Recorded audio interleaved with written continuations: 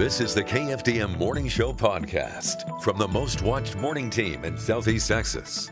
Let's get you an update on what's happening in your headlines at 5:02. Beaumont police investigating the shooting of a teenager on Bryan Drive near Laurel and 23rd. Police say the 15-year-old boy who was shot early yesterday morning sent to the hospital. His injuries are not considered to be life-threatening. Beaumont police got a search warrant. Say this is what they found inside the home: 8 firearms, numerous high-capacity magazines and ammunition, along with what's believed to be pot and synthetic marijuana.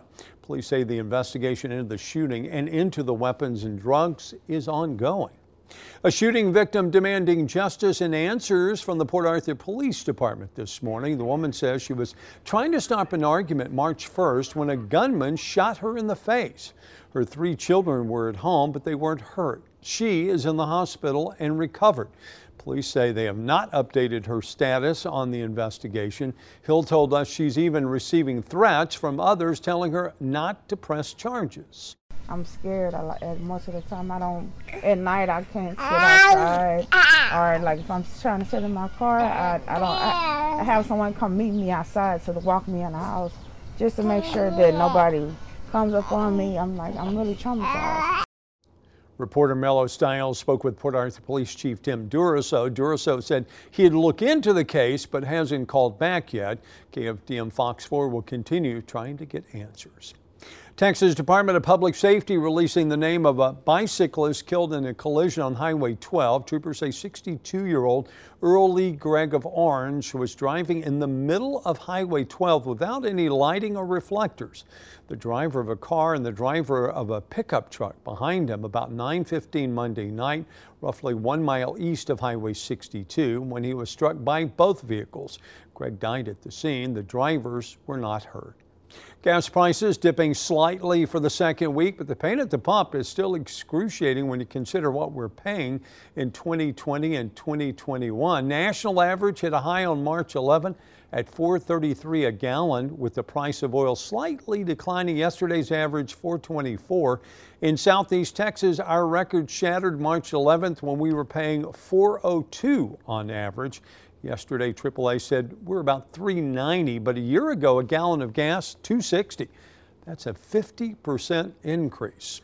With the turmoil in Europe, Governor Abbott says Texas' energy industry more important than ever. The governor addressing oil and gas industry stakeholders yesterday. Abbott gave the keynote address at the 76th annual convention for Texas Independent Producers and Royalty Owners Association. He says Europe is learning the hard way what happens when you rely upon tyrants and dictators for energy. It needs to increase LNG exports, approve permits, restart the Keystone Pipeline, and it's time to choose Midland over Moscow.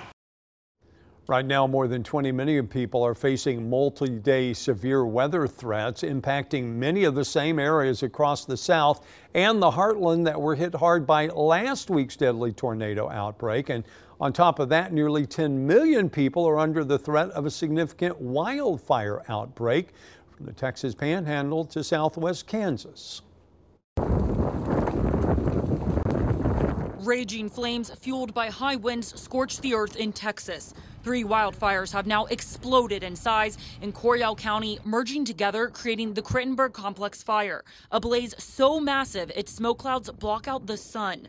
Emergency officials warn its plumes of orange smoke can impact areas over 50 miles away. This is not going to be a 48-hour fire. This fire is going to last several days, if not weeks. Texas A&M Forest Service reported more than 120 wildfires across the state Monday, saying in a release, by Tuesday, the potential for large wildfires will escalate as critical fire weather is expected to develop over a large area of the state. Texas Governor Greg Abbott has now issued a disaster declaration for 16 counties impacted by wildfires. Local resources called in the Texas A&M Forest Service on almost 20 other fires just yesterday. So our crews are certainly active across the state. Now, as the state faces extreme fire danger and severe storms capable of spawning tornadoes, large hail, damaging winds, and flash flooding Tuesday into Wednesday, Governor Abbott is sending a warning for people to remain vigilant, saying in a statement, it is important that Texans monitor local weather reports, heed guidance from local officials, and take proper measures to protect life and property. And now, your daily weather forecast from the Southeast Texas Weather Authority. Good morning, Southeast Texas. I'm meteorologist Chad Sandwell. Here's a look at your forecast for Wednesday, March the 30th, 2022. Today is going to be another day where the winds are going to be particularly strong, especially during the morning. We're also going to be looking at the chance for some showers and thunderstorms to move through the area. Best chances are going to be between, say, 9 and noon today.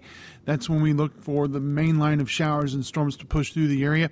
During the early afternoon, those storms will continue to move off across the Sabine River and into Louisiana. So this morning, we'll look for showers and thunderstorms, about a 90% coverage across the area. Winds will start out of the south and southwest, and they will be gusting at times. We've already seen a few places gust over 40 miles an hour this morning. We'll continue with those strong northwesterly winds behind the front later this afternoon. Once we head into the evening, skies will certainly clear out, and we'll probably even see some sunshine by the end of the afternoon. Overnight lows tonight, with that wind turning behind the front, we'll be looking for the upper 40s to lower 50s, so quite a contrast to the lower 70s that we're seeing out there early this morning. Plenty of sunshine on Thursday. Temperatures will work their way back up into the middle and upper 70s, and then we'll push back into the 80s as we head towards the weekend. Still looking at a small 30% coverage of showers during the day on Saturday, a break on Sunday, and then we'll start bringing back the moisture and a pretty good chance of showers and storms by Tuesday of next week. But the big threat today is going to be the possibility of showers and thunderstorms. We'll be looking for a slight risk for severe storms across the eastern portions of southeast Texas. Again, the main threat today is going to be gusty winds in excess of 40 to 50 miles an hour. The hail threat, the tornado threat are very low, but not impossible. So you'll want to keep it here with your weather authority throughout the course of the day. Again, by the early afternoon, those storms should race off into Louisiana. And once the storms get into Louisiana and over into Mississippi and Alabama, with the afternoon heating and the destabilization of the atmosphere, that section of the area, that section of those states, Louisiana, eastern Louisiana, Mississippi, and Alabama, will be looking for the possibility of some severe weather with tornadoes, certainly a possibility later this afternoon. So we'll recap your forecast this morning. Showers and thunderstorms likely. Best timing looks to be between 9 and 11 a.m. across southeast Texas. The main threat will be gusty winds with winds in excess of 50 miles an hour. Once the storms clear out, skies should slowly clear, and we should be looking at some sunshine by the end of the day. Afternoon high temperatures here in the Triangle will reach the lower to middle 80s, and then from the rest of the week, temperatures will be just a touch cooler as we head into Thursday and Friday. For the latest weather conditions, don't forget you can check us out online, KFDM.com. You can follow us on social media, Facebook, Twitter, and Instagram, and don't forget to download our free weather app. It's available on your iOS and Android devices. That's going to do it for your Wednesday forecast from the KFDM and Fox 4 Weather Center. I'm meteorologist Chad Sandwell. Make it a great day. Thanks for listening. Join us again tomorrow for the KFDM Morning Show podcast.